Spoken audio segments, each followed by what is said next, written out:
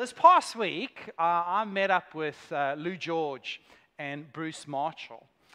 And I told Bruce something about myself. And when he heard it, he said, "Oh, if I'd known that a week ago, I wouldn't have voted for you."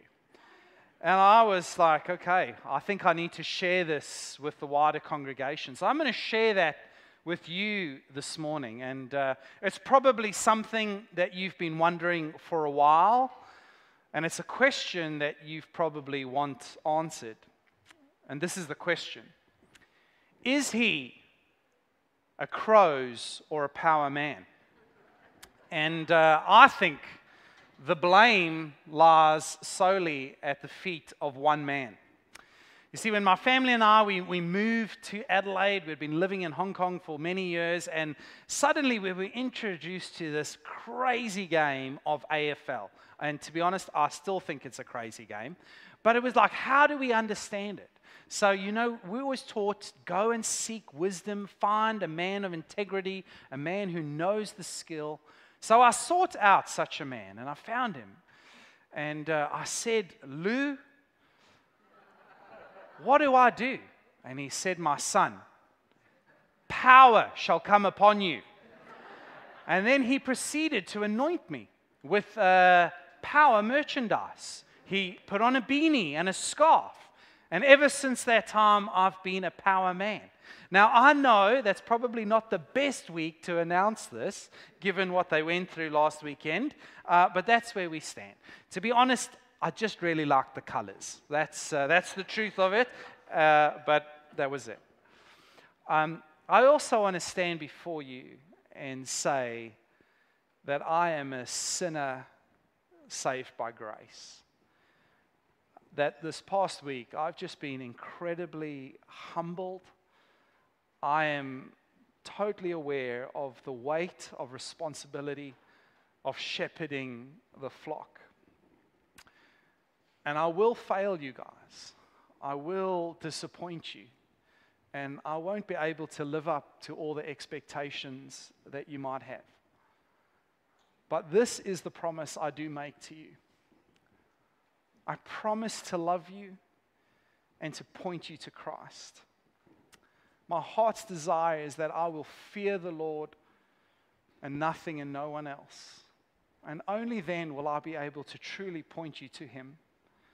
I was reading this past week in Isaiah 66, and it says this: "But this is the one to whom I will look, he who is humble and contrite in spirit and trembles at my word." And I read that and I said, "Lord, please make me such a man. Make me a man who's humble before you, that doesn't seek a glory for himself, that wants to point his people to you. Make me one who's contrite in spirit, always relying on you. And Lord, make me a man that just trembles at your word, because I know that I have to give an account before you one day." So I ask you for your grace and your prayers. But the one thing that we can rest on, and it is a beautiful thing, is that Jesus is the head of this church. And He will always be. And that is a good thing. My wife, she listens to this Bible app called the Bible in 1 Year. And it's by Nikki Gumbel. And she always comes home, well, she doesn't always come home, but she often comes home and says, "My friend Nikki says." And it's become a little bit of a joke between us. Is, "What did Nikki say to you today?" And the other day she came home and she said, "My friend Nikki says, life is a series of problems." And you know what? When I heard that, I know it's true, but I really don't want to hear that, right? I want smooth sailing. Life is blue skies and clear seas. And I will kind of do anything to get smooth sailing. This is kind of how I want life to be. It'll come up now. Just nice, clear. Well, everyone loves that, right? Did you hear? Oh, lovely. You guys want that too. And advertising kind of feeds into this. If we look at the products and the services that we buy, the advertising is if you get this product, if you get this service, then life will be easier, right? We'll take away some of your problems. Life will be more enjoyable. Life will be free from problems. We just look at Disney. Disney says this, one of their catchphrases was, the happiest place on earth. And who doesn't want to be in the happiest place on earth? But we're not at Disneyland right now, so that means we're not in the happiest place on earth. But there's this idea that if you go to Disneyland, all your problems will go away and you'll just be happy. And then there's this one. This was a few years back. It was one of my favorite ones. It was Red Bull.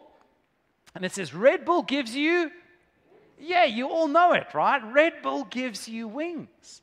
And so if you don't have Red Bull, you don't have wings. You can't feel good. You can't rise above. And the truth is, advertising works because it appeals to this default position that we all have. See, the default position is that we want to minimize pain and maximize pleasure. But life is not like that. It's a little bit more like this, right? It's kind of like you're in the rough seas, and I don't know if you've ever had that feeling. You kind of feel like you're riding a wave and your stomach's turning and you wonder, are we going to get through this? And you get to the top of the wave and oh my goodness, there's another one waiting for me. That's really what kind of life is. And if I had to sit down with each and every one of you now and I had to ask you, what problems do you have going on in your life at this point in time? I catch up with a guy probably once a month or once every 6 weeks, sort of accountability, and we have some questions that we ask each other. And one of the questions that we ask every time we catch up is, what problem has consumed your thoughts this week? And the amazing thing is, we've never, ever had a time when we've asked that question where we've been unable to answer it. Whenever the question is asked, we always go, oh yeah, I had this problem, and yes, it's consumed an unhealthy amount of time in my head. Maybe for you, it's a health crisis. Maybe it's trouble at work, you've got workplace issues going on, or relationship problems with friendship groups, within your marriage, within your family. Maybe it's financial problem. Maybe you feel like you've been unfairly treated at the moment. And maybe I've got to the end of that list and you think, well, that's not me. Your turn will come. Sorry, that's the news. Your turn will come. Problems will arise. And the Israelites, they had problems too. This is what we read about in Exodus 17, verse 1. It says this: all the congregation of the people of Israel moved on from the wilderness of sin. Now, that's not because it was a bad place. It just means that it was Sinai, by stages, according to the command of the Lord, and camped at Rephidim, but there was no water for the people to drink. Who commanded the move? The Lord, right? He organized it. He planned this, right? He knew there would be no water there. The Lord organized this whole thing. So why would he do that? Why would he lead them to a place where he knew they were going to have a problem? Well, it says this in James. It says, count it all joy, my brothers, when you meet trials, problems of various kinds, for you know that the testing of your faith produces steadfastness. And the Lord's really going to test them. Have they grown in steadfastness? Are they able to hold fast, especially in times of trouble, especially in rough times? It was a real problem, right? You're in the desert and there's no water, you're going to die. It is a real problem. Your problems and your trials are real to God. He is aware of them, He knows about them, and He cares about them. But sometimes He arranges them. He plans them. In Exodus, up until this point, it says 4 times God tested his people. He tested them to see, not so that they would fail, but to see whether they would really trust him, that they would really get to this understanding that he is good, that he does care for them. But this is the response that they give. It says this in verse 2. Therefore, the people quarreled with Moses and said, "Give us water to drink." And Moses said to them, why do you quarrel with me? Why do you test the Lord? Isn't that like the first sign of a problem is they quarrel? I don't know if you struggle with this, but sometimes when things go wrong, when you face a situation, well, I haven't planned for this, or something doesn't work out right, do you automatically look for someone to blame or to pick a fight with? For my wife and I, if she wakes up in the middle of the night and it's a dark room and she's going to the bathroom and she walks and she trips over a chair, she will say, "I just tripped over a chair."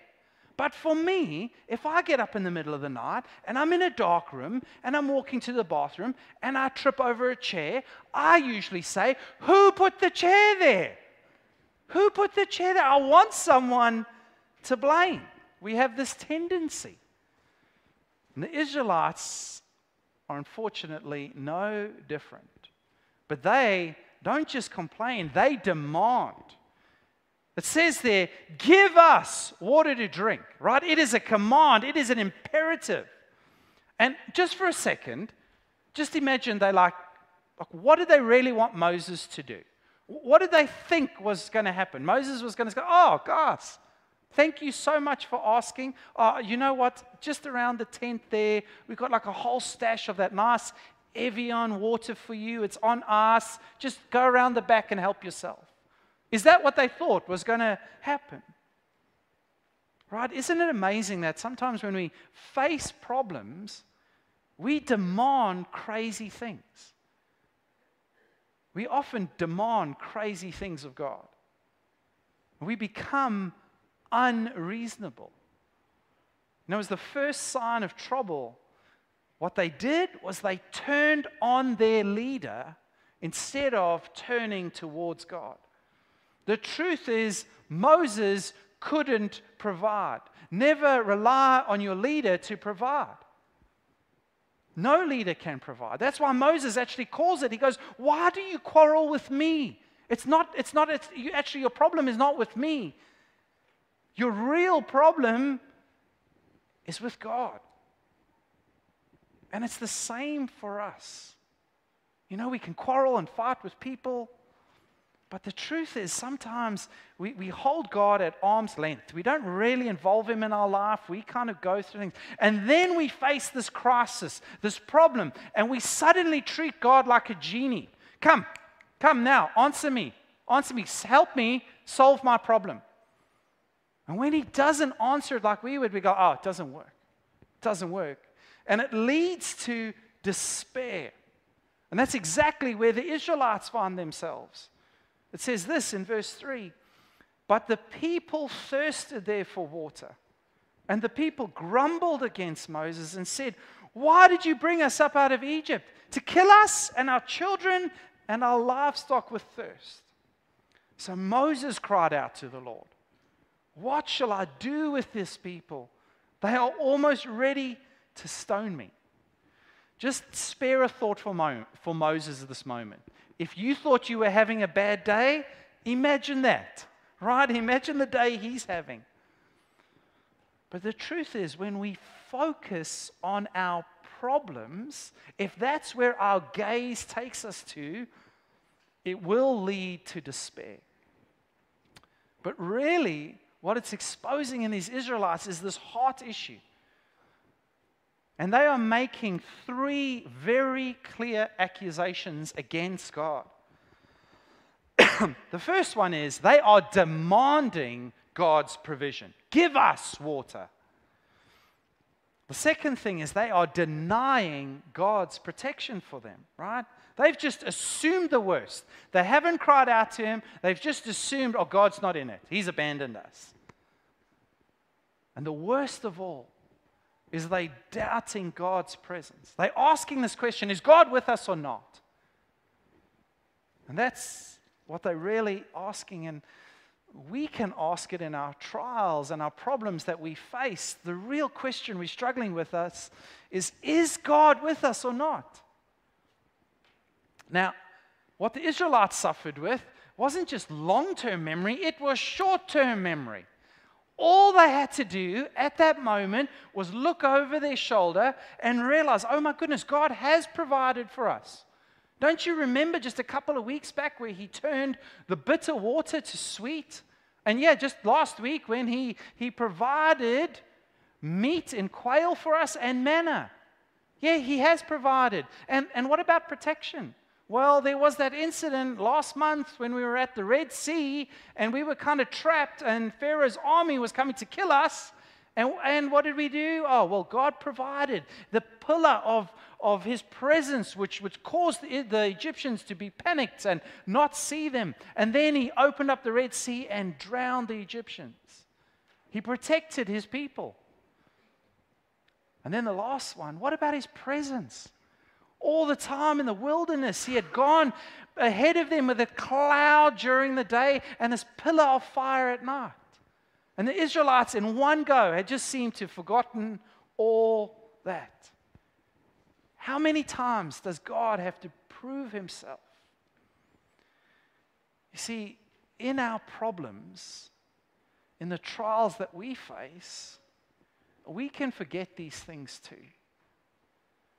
We can forget the amount of times that God has provided for us. The times that God has protected us. And the times where we know he's been with us. And here's the saddest part of the story. In their utter despair, what the Israelites do is they basically put God on trial. They got these lists of grievances and accusations against him, and they charge God. They say, you are neglecting to provide for us, you are refusing to protect us, and now you're failing to be present with us, right? God, actually, the truth is, you're not really loving, and you're not really good. It's kind of like children suing their parents. And there is actually an example of this, right? There was a young 18-year-old girl named Rachel Canning. And in her home, parents sat her down one day and said, listen, Rachel, things are not going well at home. You're not doing any of your chores. And the guy you're dating, he is a really bad influence on you. And we want you to end that relationship. And if you can't end it, you're going to have to make a choice. Either you're going to stay with us and end that relationship, or you're going to have to leave. And Rachel said, I'm 18, I'm out of here, you don't tell me what to do. And off she went. And after a couple of months, she found out it's not as easy as she thought. So instead of going humbly back to her parents, what she did was sue them. She took them to court. And she said, listen, I've been kicked out of home. They are now responsible. And she said, they're going to finish paying my private school fees, right? Her parents had sent her to a private school, and when she had moved out of home, they had stopped paying. And she said, this is wrong, they should pay. Then she also demanded her future college education be paid for. And she said, listen, I'm really struggling. I'm also going to sue you for $650 American a week for my maintenance. You know, I need to have a good time and I need food. And it went before the judge. And the judge listens to all this, and then they turn to her parents. And it's the most amazing thing. Her parents said, look, we love her. We just wanted her to come home. We just wanted her to come home. And it took a little while. It took a little while. But Rachel, eventually, the penny dropped. She realized her parents were actually quite wise. She realized the guy she was dating was actually a jerk and he wasn't that good for her. She went home and mom and dad were there with open arms. But Rachel had forgotten. She had forgotten all the years mom and dad had provided for her. All the years mom and dad had protected her. All the years mom and dad had been there. And that's exactly what the Israelites are doing. They've just forgotten and they've assumed the worst. And they take it one step further. They accuse God of plotting a murder. They say to him, you want to kill us. It's been your plan all along. You've brought us out here because you want to kill us. You know, they were saying these things to Moses, but really Moses was God's ambassador. He was God's representative. And the Israelites got together and they decided, no, God, you are guilty of these charges. You're guilty of them and you need to be punished. We think the death penalty is the right outcome here. And because we can't kill God directly, we're going to kill his representative. We're going to stone Moses, right? Stoning was a conventional way at that time to carry out the death penalty. Is if you charged someone, they were guilty, you would stone them to death. We're going to do this to Moses. You know, guys, we can do this too. We're like, God, you prove yourself to me. And what we do is instead of starting with God and his character, and we view all our situations and our circumstances through that lens, what we tend to do is we start with our circumstances, our problems that we face, and then we view God through that, and we judge him on that basis.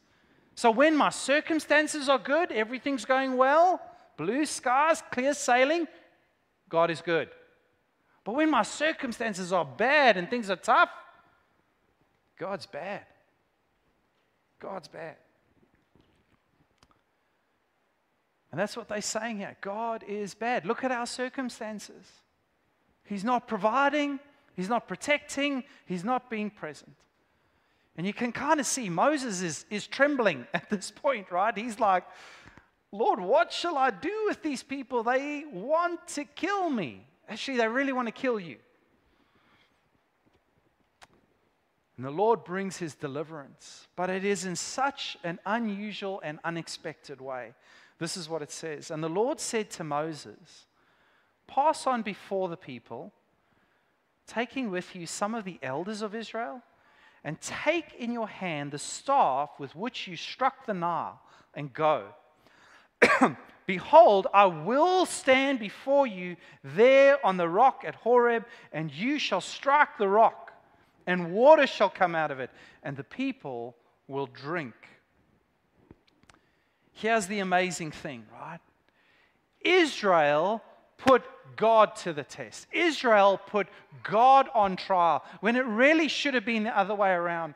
God should have been judging the people for what they did. He should have been testing the people. But what is really amazing here is that God actually subjects himself to their accusation.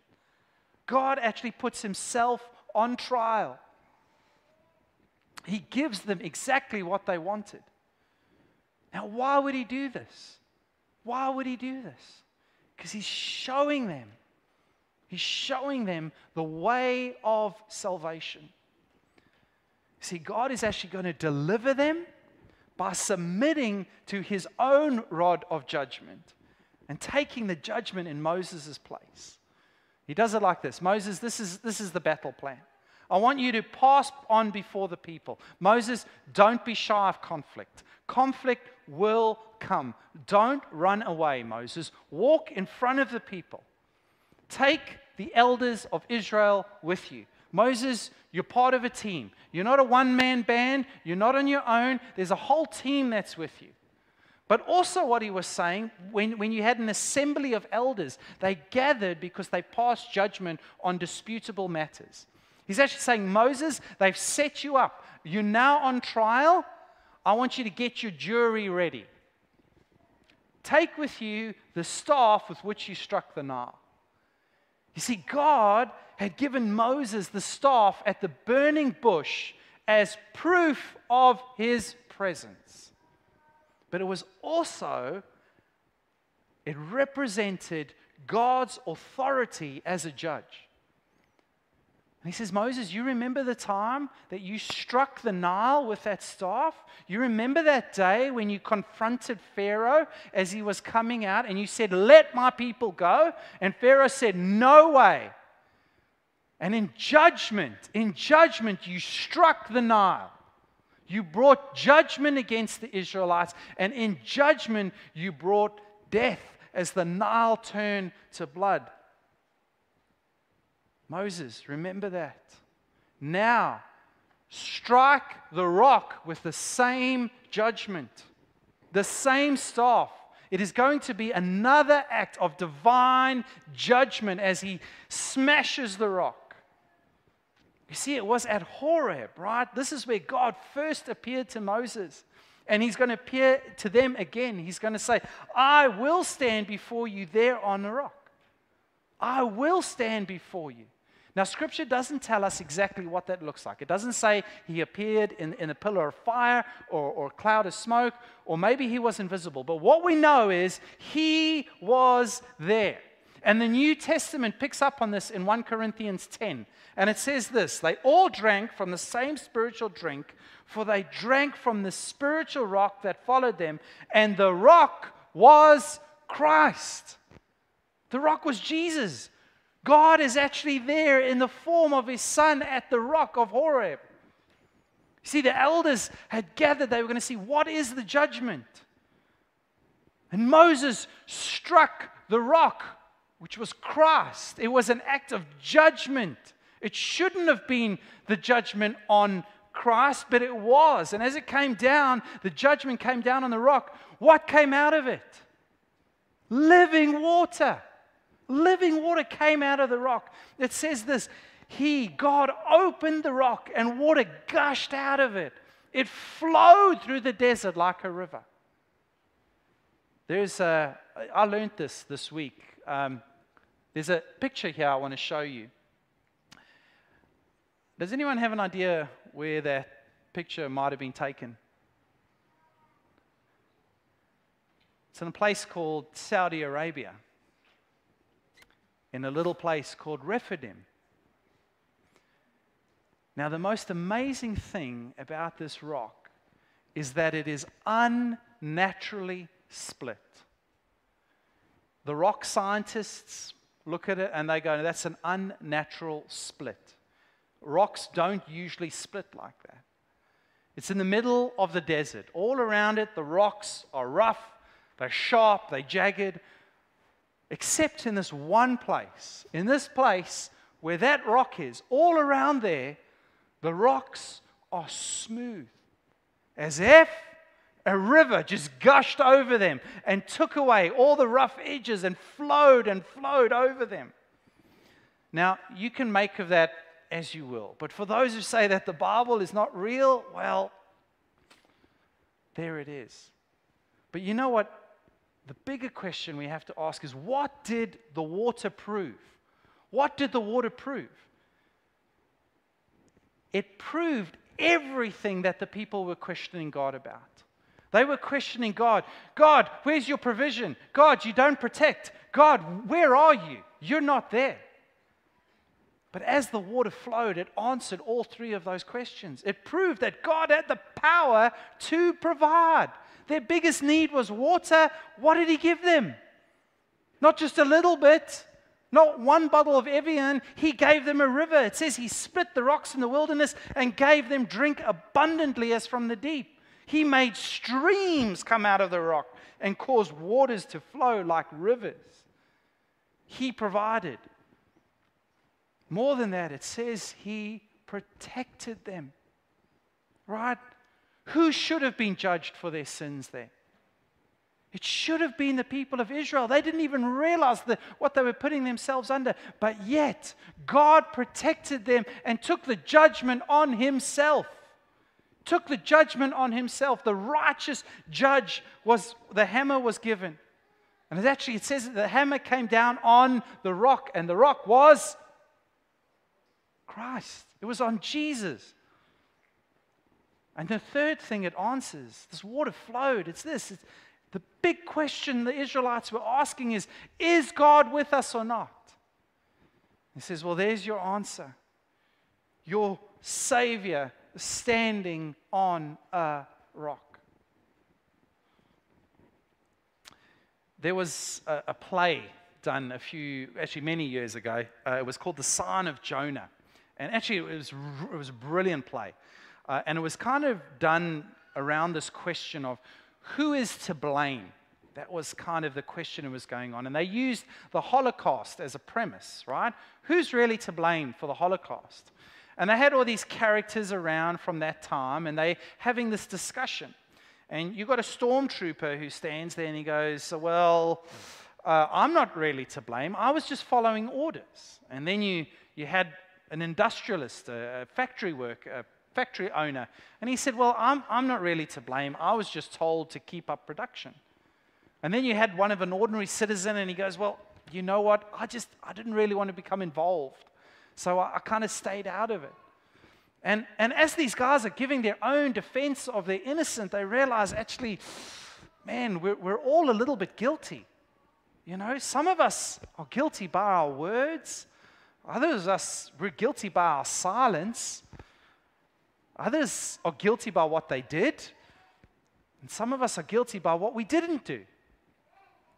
And so they all come together and they say, well, actually, we are to blame. Yes, we are to blame, but we're not the most to blame. The real blame belongs much higher. God is to blame. God must go on trial. And is that not the cry of this generation? Where we're like, God, you're on trial. You're to blame for the mess we're in. And so they put God on trial. And they got all people from all different generations, all who had suffered.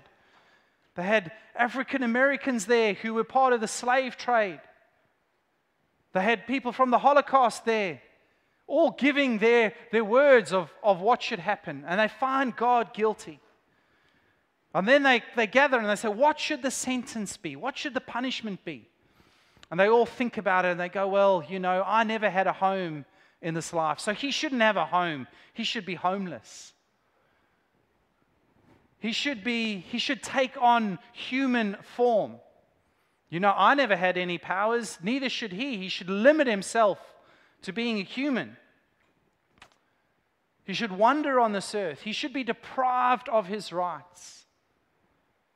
He should be homeless. He should be hungry. He should be thirsty. He should lose a son. And he should have the anguish of a father who's lost a son. And then he himself must die. And in his death, he must be disgraced and ridiculed. That's the sentence he needs. You know, that's exactly what happened.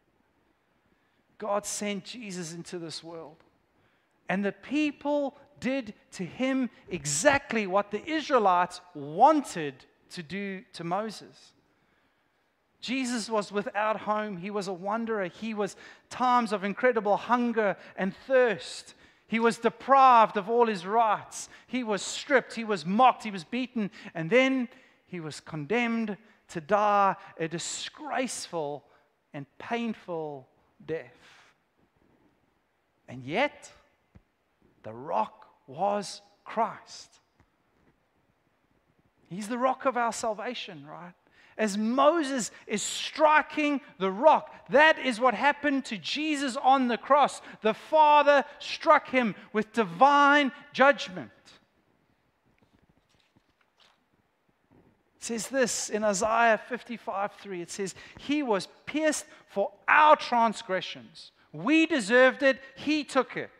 He was crushed for our iniquities. And the chastisement that brought us peace, and with his wounds we are healed.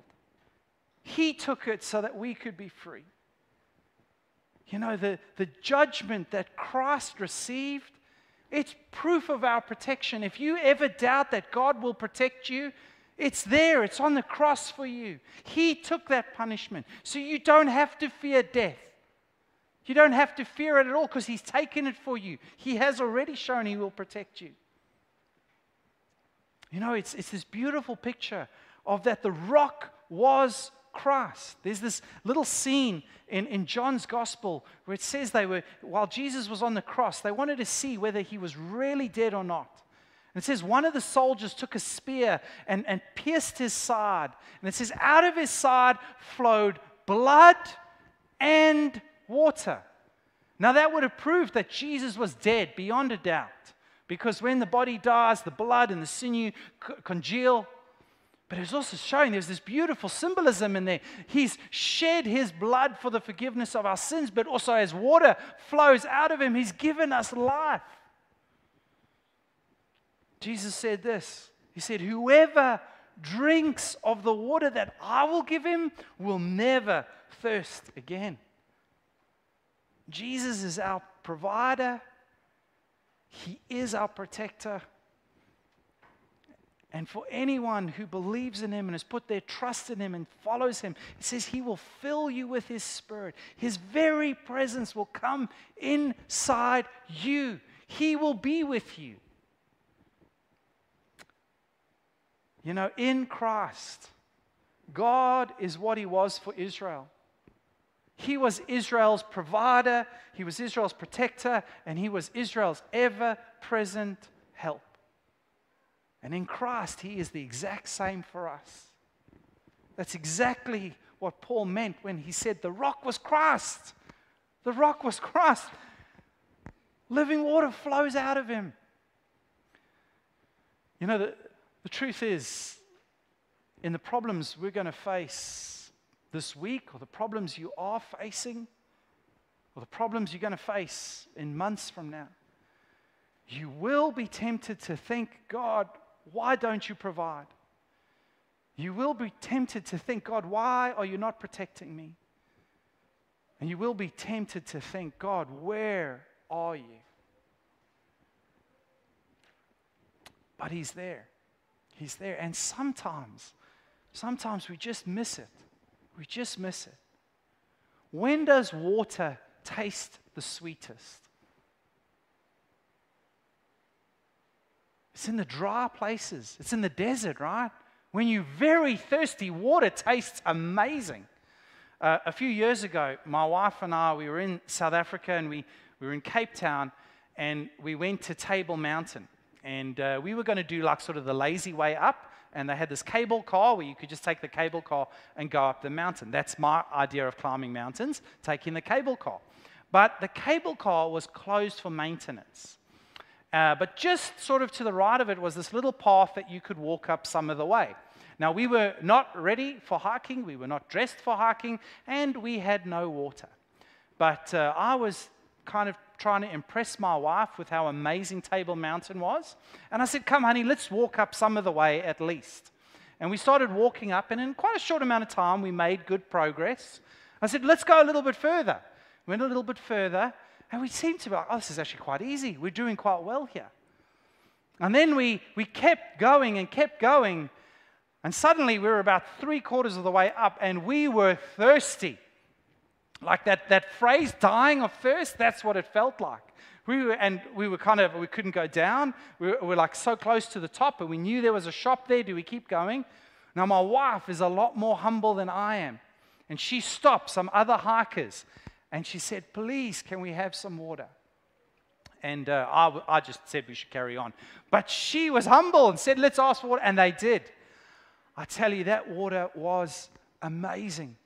As we drank it, it was like life just being given to you. You feel on the verge of hopelessness, and suddenly you're restored, and you drink, and you drink, and you drink, and you feel refreshed. That's what Jesus says He is to us. He will just fill us. This water will flow in us, welling up to eternal life.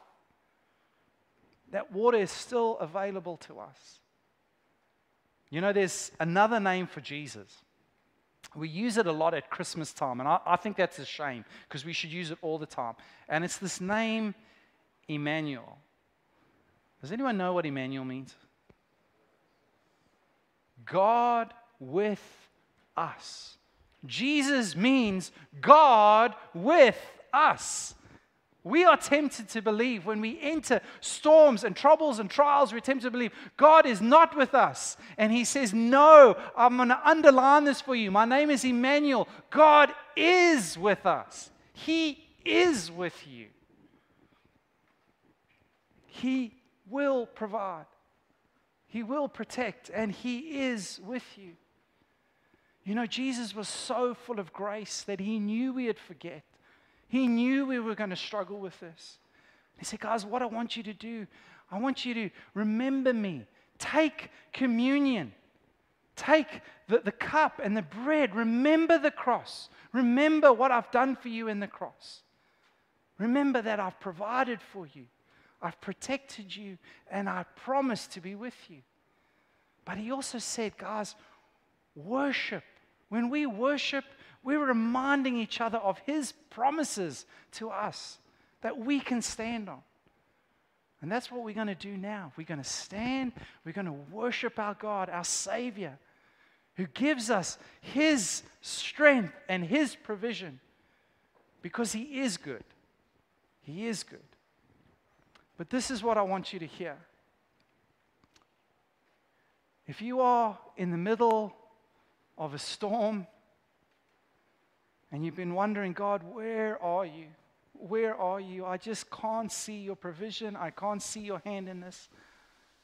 I want you to hear this. Jesus is with you. He will provide. He has already protected you. And He is with you. Will you stand with me and let's pray?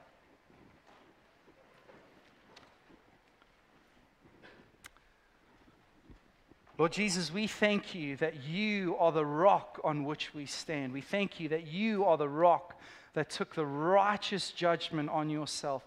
And yet, as you were struck in judgment, living water flowed out of you. Lord, we look to the cross, and as you were struck on the cross, we know that living water flowed out of you that is available for us today. Lord Jesus, we thank you that you are our provider, you are our protection, and that you are with us, Lord. Father, I pray for us as a people. Lord, may we know your presence this week as we go out into the world, Lord God, as we go to our places of work, as we deal with maybe health struggles or financial struggles, Lord, we know that you've promised to be with us. Give us spiritual eyes to see that, Lord, and to trust you. Father, I pray for us as a people, Lord, that we would see you in all your glory. Lord, that we wouldn't have short-term memory loss, but we would know that you are right there. That you are right there. Lord, we love you. We thank you for all that you've done and all that you're going to do. Amen.